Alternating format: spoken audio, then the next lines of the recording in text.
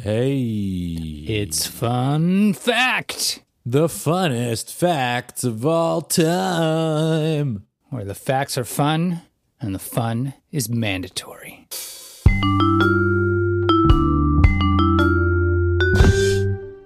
We're hilarious. That much I hope is true. People think, I don't know.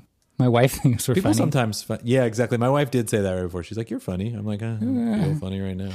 But it's probably, it's in there somewhere. You just got to move in your seat a little bit, but not so Right. much that you change your distance to the microphone. No, I need to stay exactly. My head needs Just to remain completely. Your head.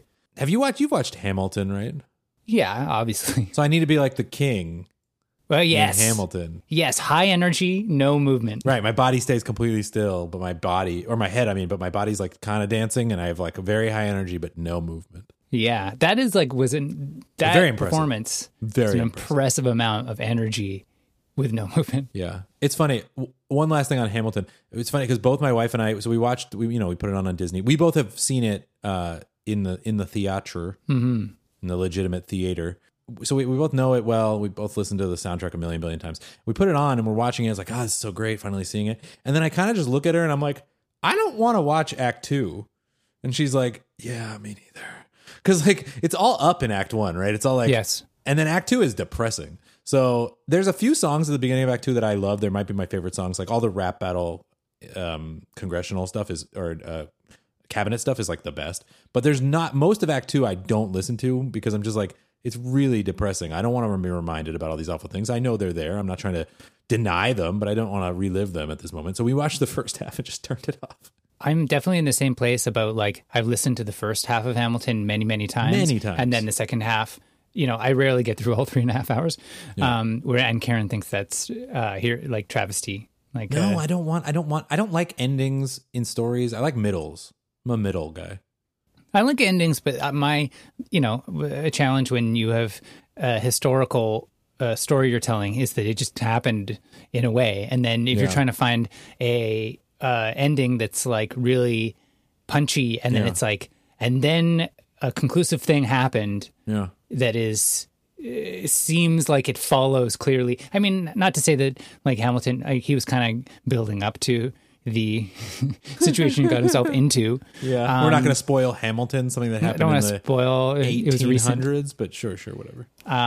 But when you have a story that you're writing from scratch and you want to make it satisfying, there's lots of movies and other stories that do a really good job of building up and then having a big like impact moment that may or may not be victory or failure or whatever, and then like but in an emotionally satisfying way that's has a good mix of high energy but poignant and whatever. But when you're basing it on historical, or like in a more extreme example from Broadway is Jesus Christ Superstar. Have you seen that? Yes, I love that musical. Right? There's so much fun music in that, and like people so have good. divided opinions about that musical. But I am Team Jesus Christ Superstar. Your Team Jesus Christ Superstar, and there's some really great music in it. But the arc is like the beginning starts so strong, and you're like, yeah, and great songs and interesting characters and whatever. But then like, I mean, we know what happens to Jesus in the end, right? Don't spoil and that. That's only 2,000 years old. Just if anyone, Statute of limitations isn't up if on that anyone's one. not familiar with the story of Jesus, No, it's 2,000, but it's not long enough. then you can go. There's a few ways you can avail yourself of that story. There sure are. But Sure are. But yeah, so it's the ending is just kind of a It's a downer. that happened. It's a downer, yeah. And it's not just like, oh yeah, well, he died in like an abrupt way, right? No, so it's yeah. Mm-hmm. And then that's the end. And then they do like one last reprise of like of the good fun stuff. Song, I just like to Judas. not end on screaming. I like that Judas song. Oh, Judas is great. Oh, so good. Anyway, I like, for whatever reason, I'm a big fan of Jesus-based musicals, like Godspell. Huge fan of Godspell. I haven't seen Godspell, but I find the story, wonderful. as someone who was like brought up totally secularly, I often, like anytime I do find a story that is about Jesus that like treats it in a non-traditional way, I always find it really interesting, to the point that I've like fantasized about like the idea of like running or writing like an HBO series on, or like that style. You should do that. That's a good idea. Yeah, I'm well qualified for this. on like Jesus, but like from like if you were, and then there's been novels that have taken this angle, but like the story of Jesus as if it like rooted in very non like, don't go based on what the Bible says, but like go to what the historians say is the most likely origins for these various stories. Oh, that's interesting. Right. So like there's a number of different theories that historians have. It's like, how did we get the story that Jesus died and then he came back and then did a little bit and then he died again? Because it happened, Alan. That's so how we got that. It's history. You can go to the stories that are in the Bible, and that's one way to tell that story. You just completely breezed by what I said. But if you're a secular historian, you'd be like, you could just be like, well, they just made this up. Yeah. Right? But often stories are based on some little, like something that kind of evolved into a legend. For sure, yeah. And so it could be like one of the historians, which I find this fascinating. It's like one of the historians' theories was that Jesus was crucified, but then and he was left to die in the night. A lot of people were crucified. That's a fact. Yeah, crucifixion was totally a thing that happened. Yeah. So like that's totally from a historical, like if they analyze the evidence that is left and the stories, like yeah, that seems totally reasonable. Yeah. But then one of the theories is that his followers then took him down from the cross and like kind of scurried him away, but then he was still fatally wounded. Right, but he wasn't dead. He wasn't dead. Yeah. And they were like, but like, oh hey, Jesus, he's come back. But then he really did die. Right. Right. So you could imagine a story that if anyone from HBO is listening right now, please agree. This is my pitch. I'll refine it a little. Very long. This is probably going to get cut, but this is going to get cut. Yeah. I think there's something there. I think it could be good. Well, the Godspell is sort of they wear hippie clothes. That's all I'm going to say. But I love Godspell. They did that in the Jesus Christ Superstar from the original '70s movie too. Yeah. Well, Godspell is also from it's from 1971. So yeah, it's, but not made by Andrew Lloyd Webber. Whereas in my HBO miniseries that is going to get greenlit about Jesus, they would probably not wear hippie clothes, other than to the degree that because we would get like the real hardcore history costume department, like what they probably really wore and stuff like that. Yeah, and we would try and like cast them as like people who would appear in the time, as opposed to a bunch of like blonde Americans. Well, yeah, I don't even want to. We're definitely cutting this now because we're not doing a who was Jesus thing because I'll get in too much trouble. But I just want to say that the guy who made Godspell, his name was Stephen Schwartz. So okay. He has his own perspective. Sure. Okay. All right. Yeah, do your fact. None of this is going in the show. This is all gone already. It's on the cutting room floor. Okay. No. Fun fact.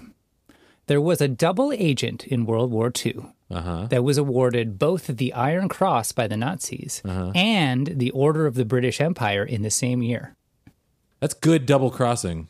They're doing it right if they get both orders in the same year. It's not like he did really well for one and then he's like backstabbed them and went off and did really well for the other one instead. It's like simultaneously they both think he's doing really well for them. There was I can't remember the guy's name right now. There was a secret agent during the Russian Revolution who was a secret agent the entire time, and they never found out. It was found out decades later, but he was responsible, and it was always like he was responsible for so much going wrong for them. But he was considered to be one of the most reliable agents, and like they never found out. He never got his comeuppance. He was just completely fooled everybody. But this is different. So I would imagine, man, getting the order, because one of those two groups presumably knows that you're a double agent. Yeah, and the other one does not. Which is even more interesting if you think that you are positive that this person is a double agent for me. But it's like the other person's equally positive in the other direction. But please tell us. So tell us more. In the beginning of World War II, a Spanish man named Juan Pujol Garcia. Juan Pujol, I would assume? I looked it up, and in the pronunciation that came up on the internet, they had the J in the Pujol, but Pujol seems, that would be what I would expect. Yeah, that's super interesting. Okay, but it didn't have the IPA pronunciation guide. IPA is a thing. Let's go with that. So Juan Pujol Garcia. Yeah, or Pujol. Okay. Or Pujol. Whatever. We said both, so we'll just edit it so it said the correct one. But he, living in Spain at the beginning of World War II and in the ramp up towards it, he had developed a great skepticism of fascism. That's a good thing to be skeptical of. There's a good thing to be skeptical of on this show. That is the official position of this show. You should Yes. be skeptical of fascism. Skeptical is That is understatement. an official position of this show. Yeah. Yeah, and so was the perspective of this man living in Spain, because he'd been through the Spanish Civil War, where there's like fascists versus communists, and like both sides treated him poorly. Fascist won, FYI. The fascists won that war, so that did not help his outlook on that. And so when it came around to World War II, and he started to see the Nazis taking over territory in Europe, he felt like he was morally bound to try and stop them in some way. Okay, that's a good or one. undermine. I'm on board with this guy so far. Yeah, sounds good. Yeah. So what he decided to do is he was going to become a British spy, and so he tried. Okay. On three separate occasions, he tried to volunteer as a British spy, Okay. but they turned him away. Okay. I don't know if it was like he just seemed too enthusiastic. Yeah. Is it just like, man, you want this a little too much? Like, this Yeah. feels like you're for sure a double agent. It seems like the kind of person who would be a double agent. Right. Maybe they correctly identified him as a double agent material. Yeah. And so they kept turning him away.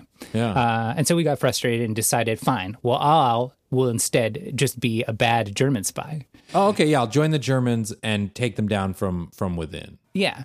And so he made up a fake identity as an ardently pro-Nazi Spanish government official.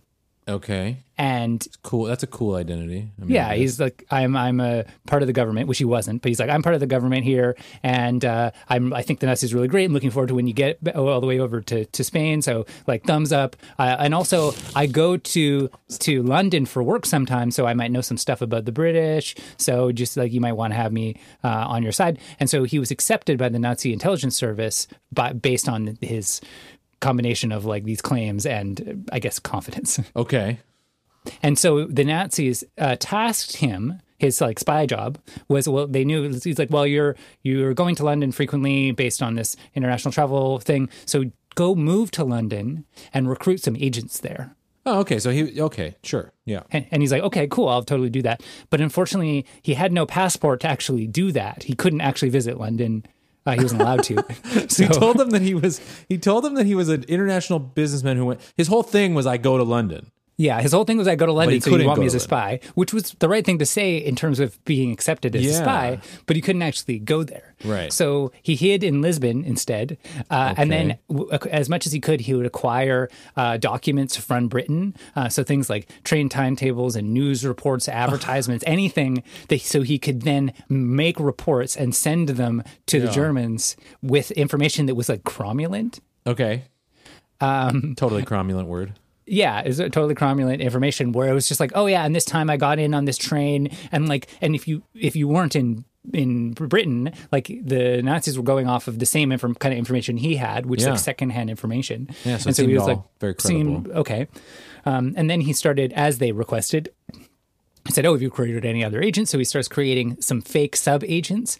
And then he could blame bad information on those on the agents. sub-agents. Be like, I got to get rid of Joey two lies or whatever. Yeah, he just keeps on screwing up or lying, or he's not giving good. Right, but some of the things that he would submit to them, like any British person would see as like strange. Yeah. Like the one I liked the most was at one point he claimed his contact, like one of the sub-agents, he had a contact in Glasgow in Scotland, and he said, oh, well, this agent would do anything for a liter of wine.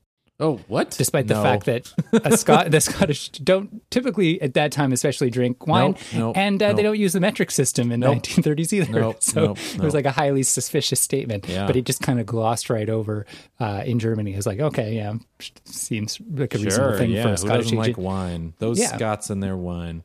Yeah, classic. Yeah. And so he's doing this. And the thing that actually got him finally accepted as a British double agent, which is what he'd wanted to be the whole time, right. Is that at some point he managed to send the German Navy on a wild goose chase, trying to intercept a British convoy that didn't exist. Well done. How did he prove to the British that he did that? They found out about it. They were just like, oh, shit. Apparently the British were like getting German encrypting. There's a whole really interesting side thing in World War II about the war of encryption, of like the Germans having these like fairly advanced like encryption machines, but then the British being one step ahead and decrypt. Yeah, Alan Turing, and there's a really good movie about poorly, that. By the way. Who they treated horribly, yes. Even like ignoring all of the great things that he did for them. Yes. But they had this program that was Ultra, I believe the program was called, that was decrypting the stuff. So they had seen some of his reports through this decryption. And then also, I think and he ended up getting on the radar of the American intelligence service, who then forward is like, hey, this guy seems loyal. This guy's loyal to Britain, but he's like screwing up the Germans with no help from anyone. Do you want to like maybe help get him on, help him?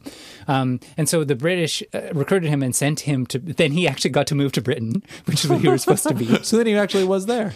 So he was actually there, which was better for his cover. Easier to do that from there. A little bit probably less stressful, that you don't have to like pretend. Yeah. To just for even basic stuff, because he was like do like train timetables, and then he would have things like in his reports they would be like, well, give us your expenses, because they're paying for him and for his sub agents. So we have the expenses. He's like making money off this. He was making quite a bit of money off of this.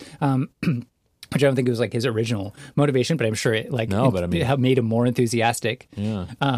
He would have like a bunch of train expenses, and then on the form he was supposed to like total them, but he didn't know how to total the British like pounds and shillings system, because it wasn't metric. It's quite complicated. Actually, it was like a certain number of like 20 shillings in a pound and the 12 somethings in whatever. Yeah. And so he just wouldn't total them, and he'd just send them untotaled and things like that. So all these little subtle things, but they didn't pick up on any of that.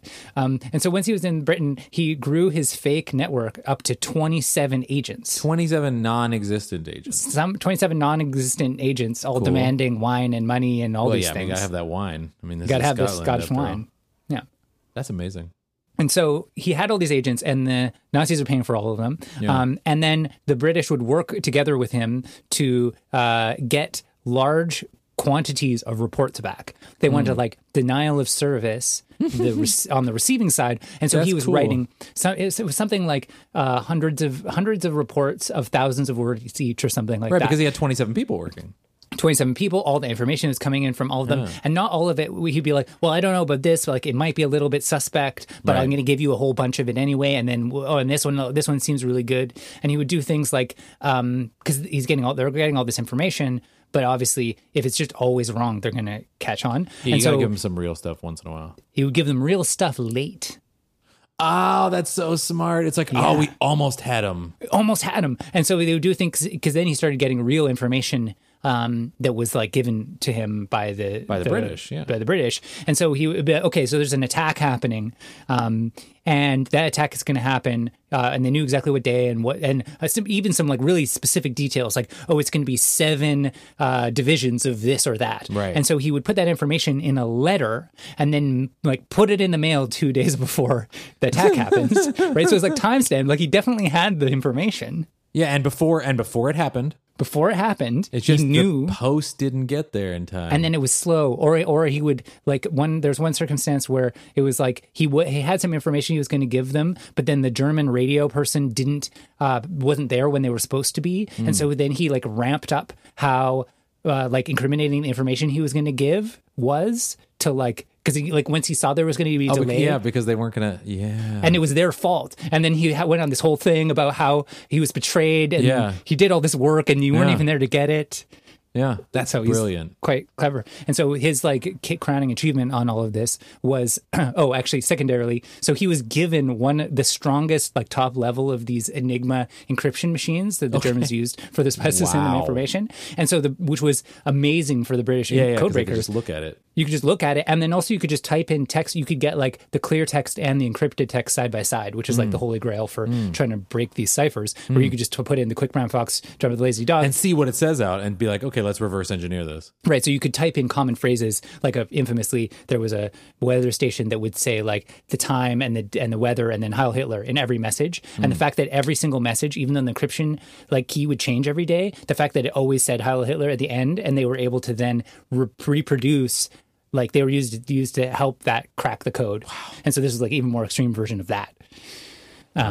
So he got that, which was really great. But his crowning achievement was when D-Day invasion was going to happen, which is like the best kept secret ever, right? The best kept secret, but it wasn't a complete. They couldn't completely keep the invasion secret because it was like the biggest invasion of all time at that time. It was like ridiculously large force of people all gonna like cross the English Channel, and so the Germans knew something was coming. There's a whole bunch of activity. There was training. There was American troops coming in. There's a massing of troops near the water. Like what's going to happen? And so he was keeping them up to date. And he's like, "There's something coming. There's something coming."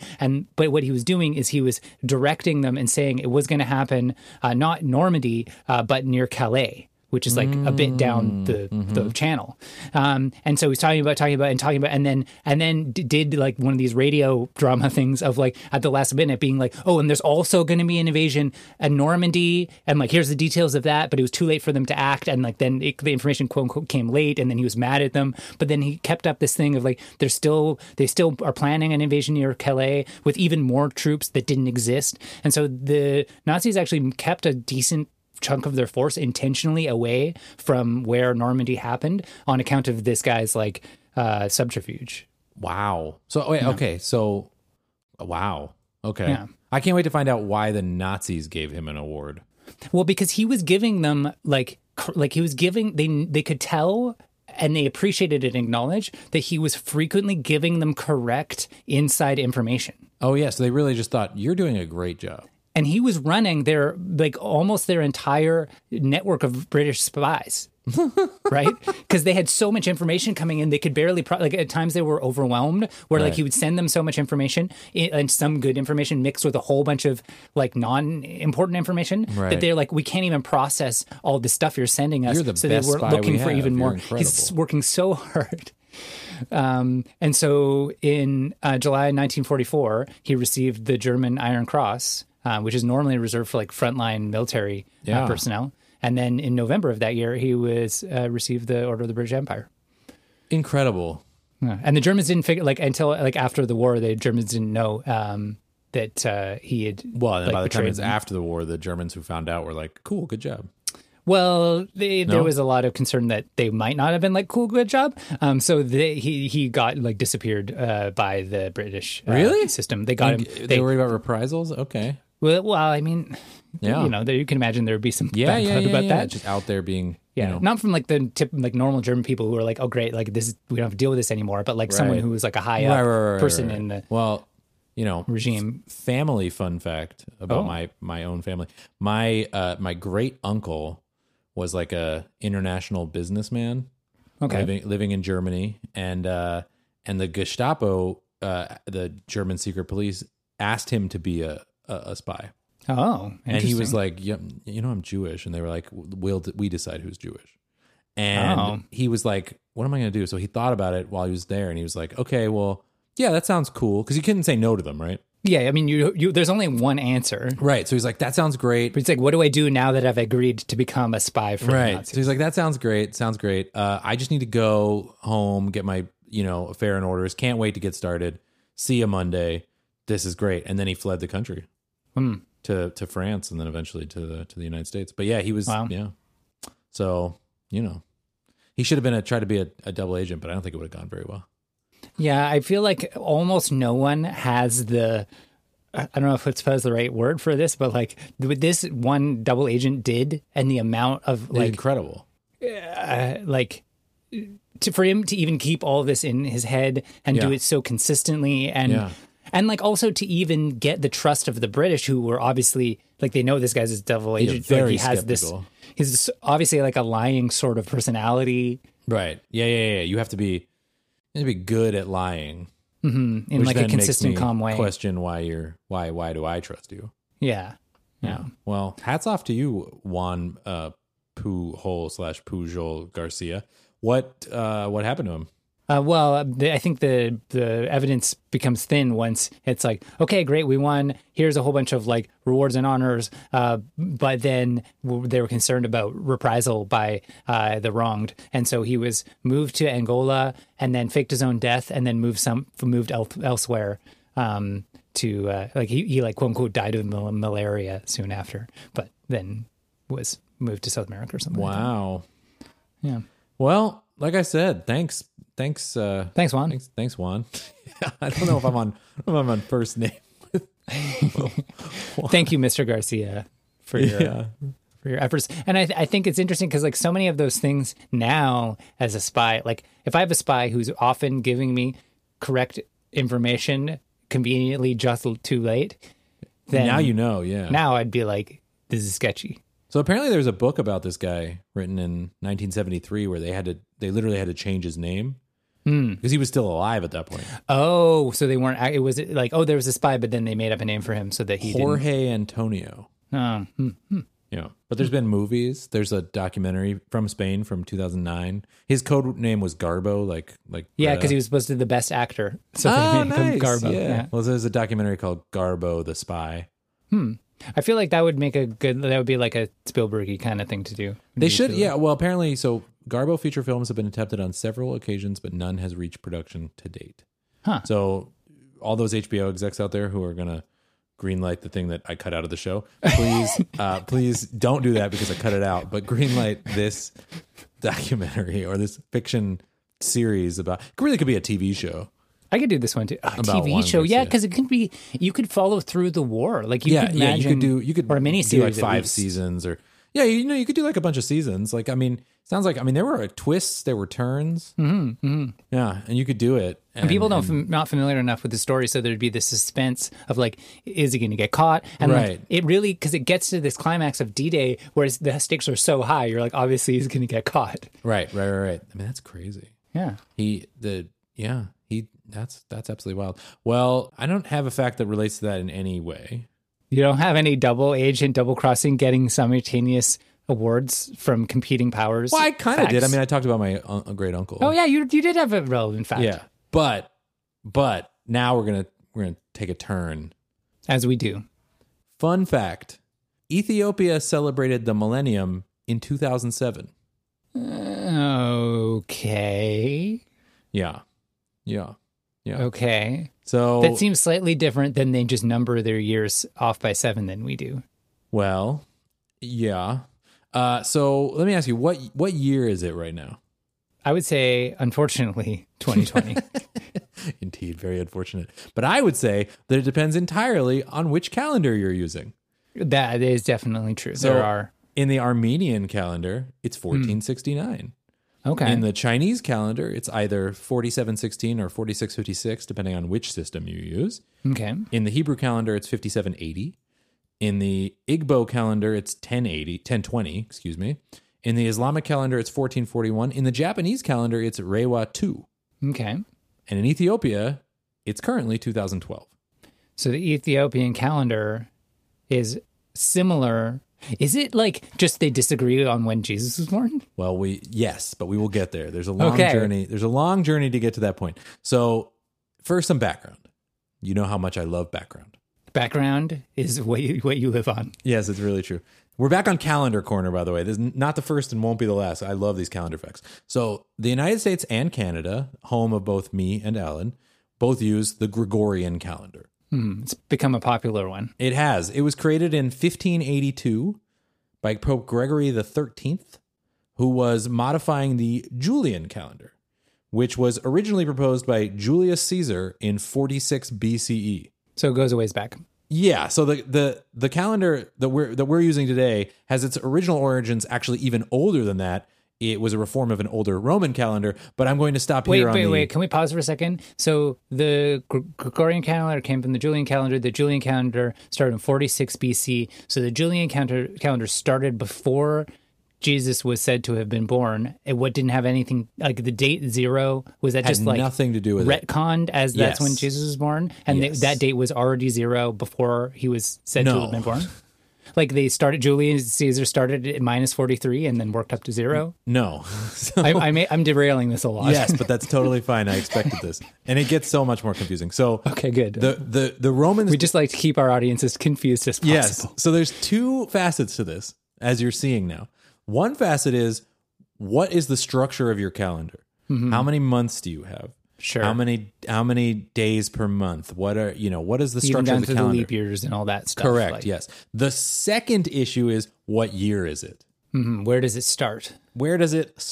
So that calendar that we use is a modification of the Julian calendar, but the Julian calendar also eventually was based on the year zero, or not exactly actually, but on a year zero. But it was not the calendar in the Roman times. They obviously were not, especially in Julius Caesar's time, they were obviously not using a Jesus-based numbering system.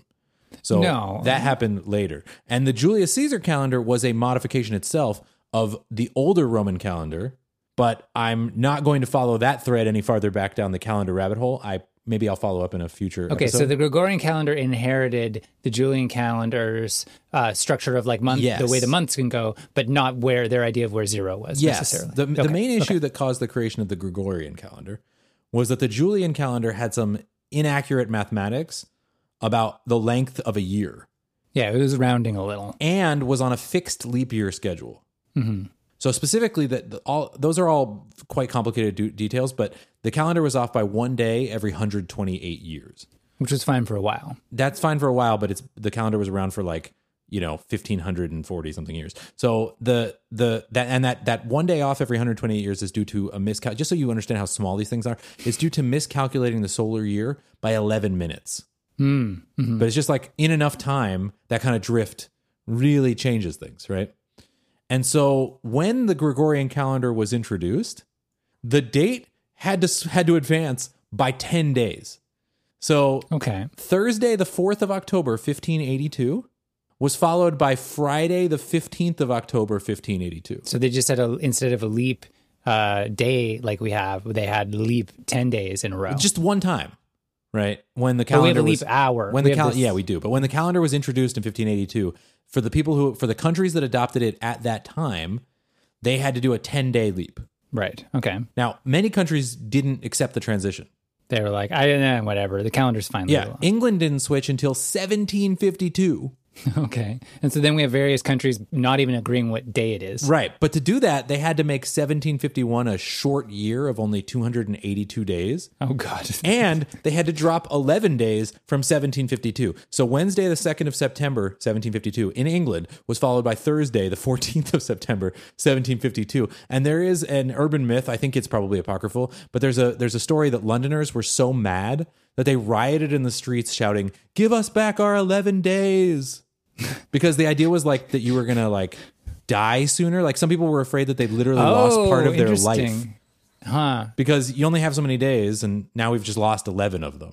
Like, I'm sure there was some practical, at that time, there would have been laws and agreements and businesses. And so it would be things like, okay, you get paid monthly, and they're like, new month now. And you're like, hey, no, I only got 2/3 of what I was supposed to get. For sure. When you get into certain things about our current calendar, still to this day have to do with that period of time and how the tax schedule was adjusted. Like why we do things on certain days now was because of taxes in 1752. Where they're like, we have to make sure we don't double pay people, and we have to make sure we get all the money we're owed and this kind of thing. So days moved in specific ways. So in the 1600s, 1700s, they made all these adjustments in Europe, and they eventually got into some system that was the Gregorian calendar. Yes. So most of the world now uses the Gregorian calendar. Mm-hmm. Although it should be noted that Saudi Arabia, for example, didn't switch until 2016. Pretty recent. Yeah. There are still 4 countries in the world that do not use the Gregorian calendar even for civil purposes, because a lot of countries like Israel will use it for civil purposes but still use their own traditional calendar, the Hebrew calendar, for sort of religious and holiday and kind of maybe to mark a birthday of somebody or something. Exactly, for all kinds of additional. So they will use both calendars. Japan is the same way. Like I said, it's the second year of the Reiwa period because they have a new emperor, but they still use the if you're in school, it's still the Gregorian calendar, and then for other things outside of school or work or whatever, or paydays and loans and documents, it'll be the Gregorian calendar. But there are still 4 countries in the world that do not even use the Gregorian calendar for any purpose, even though I would presume that the citizens of those countries, when interacting with the rest of the world, at least need to be fluent in the idea that they're going to have to do some math. But those 4 countries are Nepal, Iran, Afghanistan, and Ethiopia. Huh. So Ethiopia uses the Ethiopian calendar, which is based on the Coptic calendar, which is itself based on the ancient Egyptian calendar. Oh, geez. Okay, so we get Egypt to Greece to Ethiopia. The Ethiopian calendar has 12 months of 30 days, plus a 13th month of either 5 or 6 days, depending on whether it's a leap year. Okay. And they still have that problem where they have a fixed leap year. Mm-hmm. So the first day of the year in the Ethiopian calendar is also not January 1st. It's either our September 11th or 12th, depending on whether it's a leap year. So the year changes even though the month doesn't? No. I'm saying their month changes. Oh, I see. It takes place on our September 11th. Because it's fallen off by like a quarter of the year. Yeah. No, I think it's just because they started at a different time. But that September 11th is moving, is my point. It will eventually be the 13th, 14th, 15th, whatever, because there's still a date creep Yeah.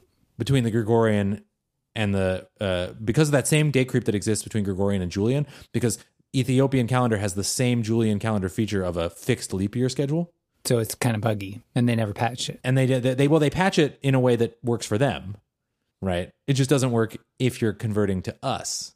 Right. Right. But so none of what I've said, none of it explains why it's 2012. Yeah, because everything you talked about all has to do with like how do you go day to day, but it has nothing about what the start year Right. is. And now you accurately guessed this at the beginning. Very well done. Sorry. That's totally fine. That's because both the Gregorian calendar and the Ethiopian calendar start numbering from the supposed birth of Jesus. Mm-hmm. So the Ethiopian calendar uses a calculation made by Annianus of Alexandria. Apologies to his family for my mispronunciation. Sounded right to me. It's done around the year 400. Okay. And he determined that Jesus was incarnated or annunciated, which I think is a fascinating term. Like they don't talk about Jesus' birth, they talk about his annunciation. Yeah. But he was supposedly annunciated on what the Julian calendar would have considered March 25th, 9 CE. Okay. Right. Now, the Gregorian calendar, on the other hand, uses a calculation from Dionysius Exiguus, or maybe Exiguus. Okay. Also cool name. Which was made in the Gregorian year of 525 CE, so 125 years later. And this calculation placed the birth of Jesus 8 years earlier than the calculation by Annianus. Right. So two different Greek guys did their analysis Yeah. at different times. Yeah. And they got to similar but not the same Right, based results. on whatever system of determination that they were using, unclear. And that is why, while it's unfortunately, very unfortunately, still 2020 here, it's only 2012 in Ethiopia. They're in for a surprise in 8 years. Yeah. But they can plan ahead because they know know. what's going on here. So in a sense, they're both ahead and behind us, though, because remember, the issue here is that they think Jesus was older than the Gregorian calendar does. So they're starting, or they think we think Jesus was earlier than they do. So that's why they're later than us, but they're also earlier than us. It's confusing. It's a brain teaser right But there. wasn't the world supposed to end in 2012 too, or was that 2012? That's a misunderstanding. Coming to a future calendar corner near you. What was the Mayan calendar, and why did 2012 matter? But if it was off by 8 years, then it was 2020. Now that is Conspiracy. a compelling theory. I think I've just made enough to start a YouTube channel there. Oh yeah, for sure. Now you could definitely get in there. Yeah. So I would like to do many more facts about the incredible goofiness of calendars, but I hope even this fact has shown the complete and total and utter arbitrariness of the date 2020 and the month of August. I had to think of what month it was even in, and even our day that we're currently recording on. Yeah, I think we went into like years ago now the like naming of some of the months and how Yes. like pernicious and random some of the month names were. Yes, it was an early fact from the show. Yeah. Yeah. So it's all very, but I mean, I think also like when it's explained how random and arbitrary the calendar is, and then you think back to just like this, like, 30 days in these months, 31 days in those months, this one's 28. 28. Like, it's like, And we still have yeah. leap seconds. Yeah, this is kind of a bit of a It's all hacks on kind of a hacks. hack garbage pile. But I think it also makes sense because the calendar we're using was invented in 1582 and based on a calendar invented in 46 BCE, which was invented even older than that, like, in the 500 BCE range or something like that, whenever the Roman calendar was from. So it's just a really, I mean, as any engineer knows, calendar stuff is very complicated, right? One of the things I enjoy about when I'm reading sci-fi, or if there's like a well-made sci-fi show or whatever, it's like which things they decide in their fiction have been replaced and which things stay. Right. And I can't remember having seen one where it's like Star Trek levels of like technology, but it's just like, oh yeah, it's Thursday today. But like I feel like at this rate, it probably will be like that. It'll be like, we'll be able to like transporters and like replicate food and like explore the galaxy faster than light. But it's like, yeah, someone's got a case of the Mondays. Like it's just, this has so much momentum. Yeah. I also like it when they change things in totally like nonsense ways where they feel like the need, especially where like Star Wars stuff, they'll be like, this is like photons moving rapidly through quark and electron. It's like, you can just say like a hot knife through butter. Like you don't need to like, you know. You have to have jargon that's appropriate to the world. Yeah. By the way, the year that Julius Caesar proposed the Julian calendar would be considered 708 ab urbe condita, which is an expression that was used in antiquity and is used by classical historians to refer to a given year in ancient Rome. It's based on the idea that Rome was founded in a certain year. So this would have been the 708th year since the founding of Rome. In a practical sense, my understanding of the Roman times is that they would refer to years by naming them based on who the consuls were. Okay. So there were two So you get like consuls every year. Nintendus and PlayStationist and Yeah, just build on exactly. The year of Nintendus and time. PlayStationist. That's how that would be referred to in documents written around that time. But it is currently 2773 in the Julian calendar numbering. Well, that's good to know. I was wondering that exact thing. And now next time I'm sending it, I can set my email client. Because like sometimes you get really deep into the settings of things and it's like, do you want to use the Gregorian calendar? And I've always been too afraid to say, no, I'll use one of the other ones. Yeah, the current numbering, which would be called Anno Domini, right? Which translates to the year of our Lord, right?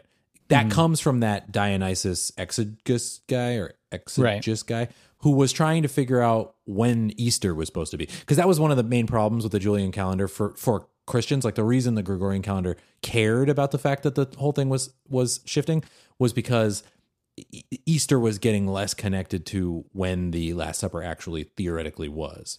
Right. And so they just kept moving and they're like, nah, this isn't working and whatever. So this guy did a quote unquote better calculation of this. And as part of that, figured out, roughly when he thought the birth of Jesus was. And that's when the AD numbering starts to exist. So that wasn't a bunch of the holidays like lined up to match, not with like the historical theories of when the things happen, but like, well, there was a similar festival near December 25th, so we'll make our festival, which is like totally reasonable. Like you're designing religion, you'll make it like, don't make it different in ways that don't matter. Right, but there's no. All the biblical evidence, from my understanding, is that Jesus was born in the spring. And that Yule was a holiday that already existed, which also makes sense because there's like all the other animals, or there's all the baby animals in the manger, right? Yeah, that's it's springtime. Right, for sure. No. I think it used to be celebrated in the spring. But by the way, this guy Dionysius Exiguus, he came up with this in 525. It was not widely used until after 800. So it was like around for like a long So all time. those people who created like, oh, no, you should use my calendar where we have 100 days in the year and all this stuff. And then people ignore it for decades. They still have a chance. You always have a chance. chance. This Dionysus guy, he created a calendar and it took like 200 years and they eventually Well, he created a yearing. He didn't create a calendar. He created a year system. Yeah, sure. Right. Because like it's an epoch, right? It's always an epoch. Isn't everything an epoch? I'm not sure what epoch means, but I feel like it's important. An epoch is an instant in time chosen as the origin of a calendar era. Oh, right, of course, because like on the computers, epoch is like 0 January 1st, 1970. Yeah, 1970. Which we talked about, that eventually, like when the computer storage for a number gets full, then everything loops back to 1970. And that's why sometimes you send someone a file or whatever, and it was like last edited, for whatever reason, often you see not January 1st, 1970, you almost always see, or at least on Macs, December 31st, 1969. Yeah, which is super random. Which is even more obviously wrong, but then kind of before cool. By the way, there is no year zero. I don't want to touch this file. It was edited in 1969. There is no year zero in the Anno Domini system. Oh, it switched from like 1 BC to 180? It goes from 1 BC to 180. That's right. Do all of them do that? I don't know. I don't think so. But there is no year zero in this. There is a year zero in astronomical year numbering. Astronomical years have different. Oh, this is like BCE versus CE as opposed to AD. No. It's literally for astronomy.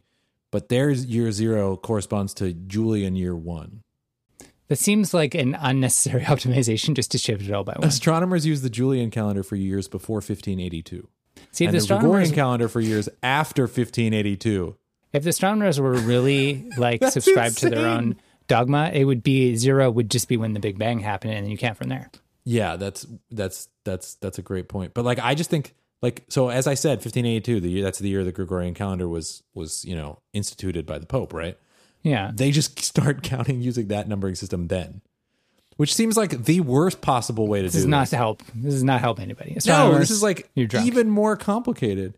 By the way, Greece was the last European country to adopt the calendar, and they did it in 1923. I'm just really digging this Big Bang 0 one for the astronomers because it's like Kelvin, right? No. It's like, how much further back could it be? How cold could it be? 0 is the minimum one. Yeah. Then you don't have to deal with negative. Yeah. That's the new beginning of the year. Well, a writer that I used to be quite fond of named Robert Anton Wilson, who famously wrote a book with another guy called the Illuminatus Trilogy. He signed all of his letters with like the date in like 5 or 6 different calendars, at least one of which he made up. Sure. Well, when you're like a fiction, I assume that this is like it's the sort of like world building. You never heard of the Illuminatus Trilogy? Illuminatus doesn't sound. Oh, dude. Okay. Try to be 18 again and then go read it. But it is amazing. That's not a good. It definitely changed my life, and maybe it would change yours. But I think that just pointing. I think his point was because he was a nonfiction and a fiction writer.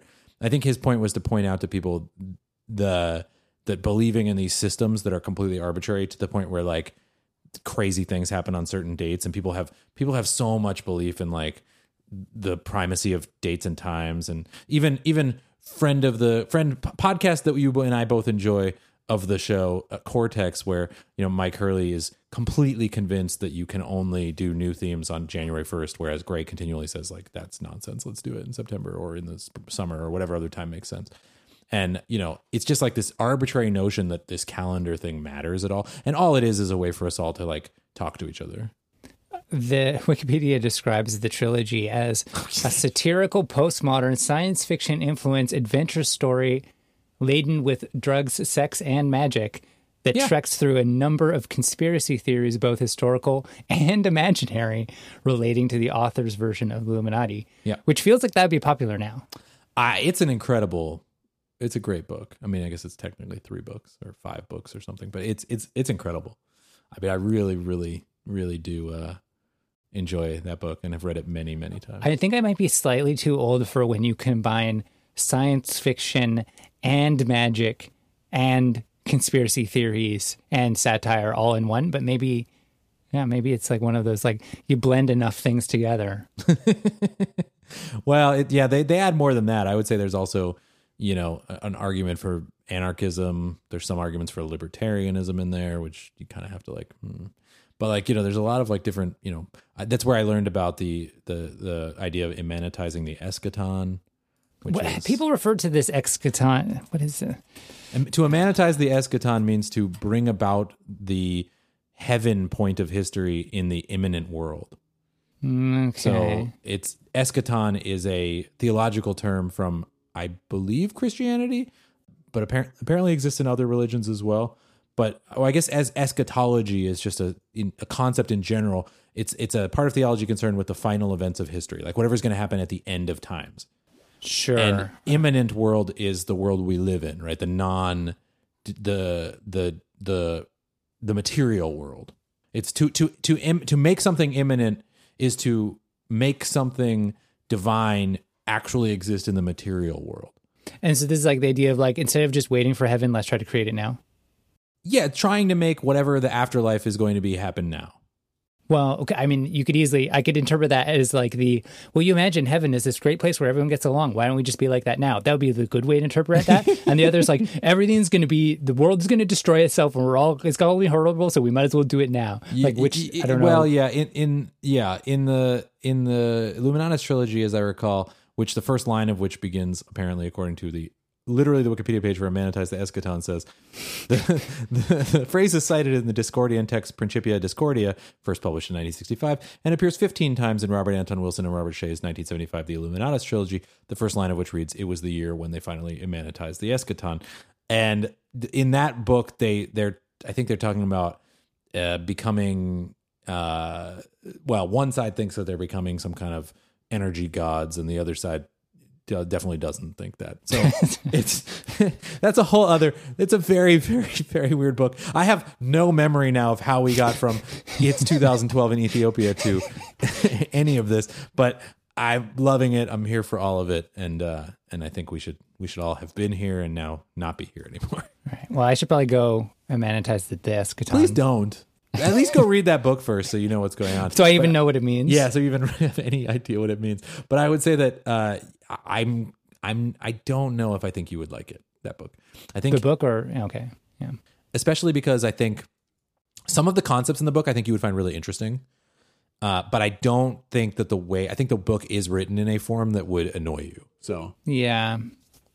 I could see that happen. I've been going through like classic, well-regarded fiction over the last like couple years, like picking up Neuromancer and Dune and stuff that's like famous things that I hadn't read and like kind of filling in those gaps. Yeah. And I'm always glad I've read them because they're so popularly referred to and there's often some really great and interesting things in there. And just, or like in Neuromancer especially, it's like, you can see the structure of so much later stuff, like the Matrix movies are like, at least the good parts of them are like in there basically. And they were obviously inspired by them, even down to just like referring to the Matrix happens in the book.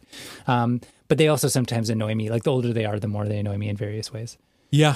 Yeah. I get that. I think, the book was intended to be a world in which all the conspiracy theories were all actually true.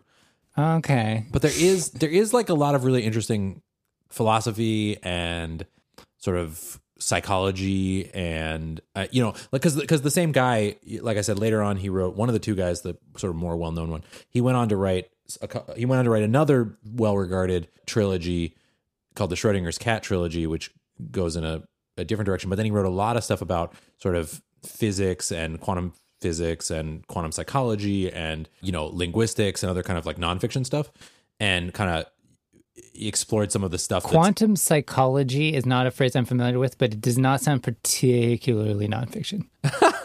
Like quantum psychology definitely sounds like something that somebody has decided how they feel about the world, and then they're going to backwards describe it, and then they're going to call it quantum psychology. It's mainly about problems with Aristotelian reasoning and how it exists in everyday language. It's like a semiotics and semantics book.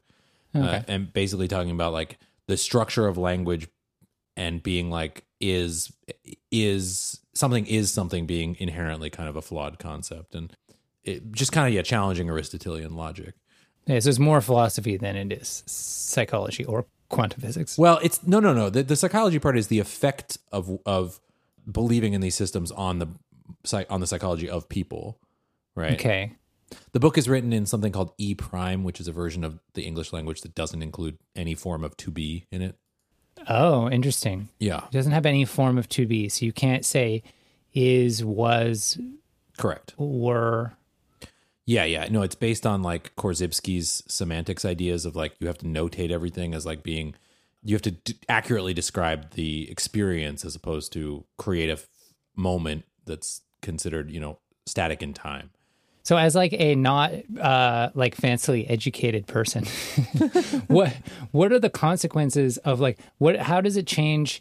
I mean, it sounds like this whole book is personally about this, but like how does it change how you communicate if you never say something is or was something? Well, one example. So here's a couple examples of ways that this can affect things. So one thing is internal, one thing is external. So you can't, using this form of English, you couldn't say I am depressed. You'd have to say, I feel depressed. You'd have to say, I'm diagnosed as depressed. I feel depressed when I tend to feel depressed when this happens, that kind of thing. And you also couldn't say... Oh, you can't even say I am depressed because that's still to be. Right. And you also cannot say all X are X. Well, that's probably for the best. Yeah, exactly. So you can't say like all whatever is whatever. You have to say all whatever seem to be to me or seem to me to be, you know, like you have to qualify everything in ways that make it clearer that you are not speaking in some sort of like, you know, stone, you know, carved in stone kind of manner.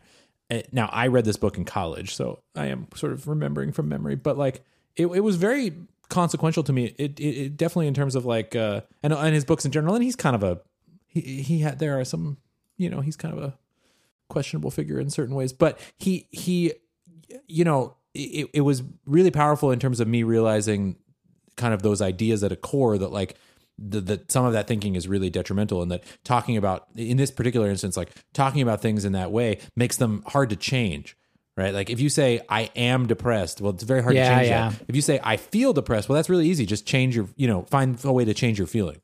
Right? That's a huge thing in like I've been reading in parenting and like also self, like how do you think about yourself? But like labeling behaviors instead of people, right? It's so much more powerful. Yeah, so much more helpful. You're like, no, I'm this. And it's like, well, you're feeling that right now, or this is something you're having a hard time with, or you haven't learned it yet. But it's not that you are, you know, incapable or whatever. Right, because people get that in their heads, and then they think, oh, I can't do that. You know, someone tells you some adult figure tells a kid along the way, oh, you're bad at this, or you're good at this, and it like completely changes their whole life. Yeah, I think I got like fairly screwed up at times for being told I was good at things. Yeah, exactly. And it's like instead of saying good job to a kid, the better thing to do, and I fail on this all the time with my own child, but I try to be like, oh, you did this, right? You say, when they get a question right, you say, hey, lucky guess. That gives them a good lucky feeling instead of making them feel like they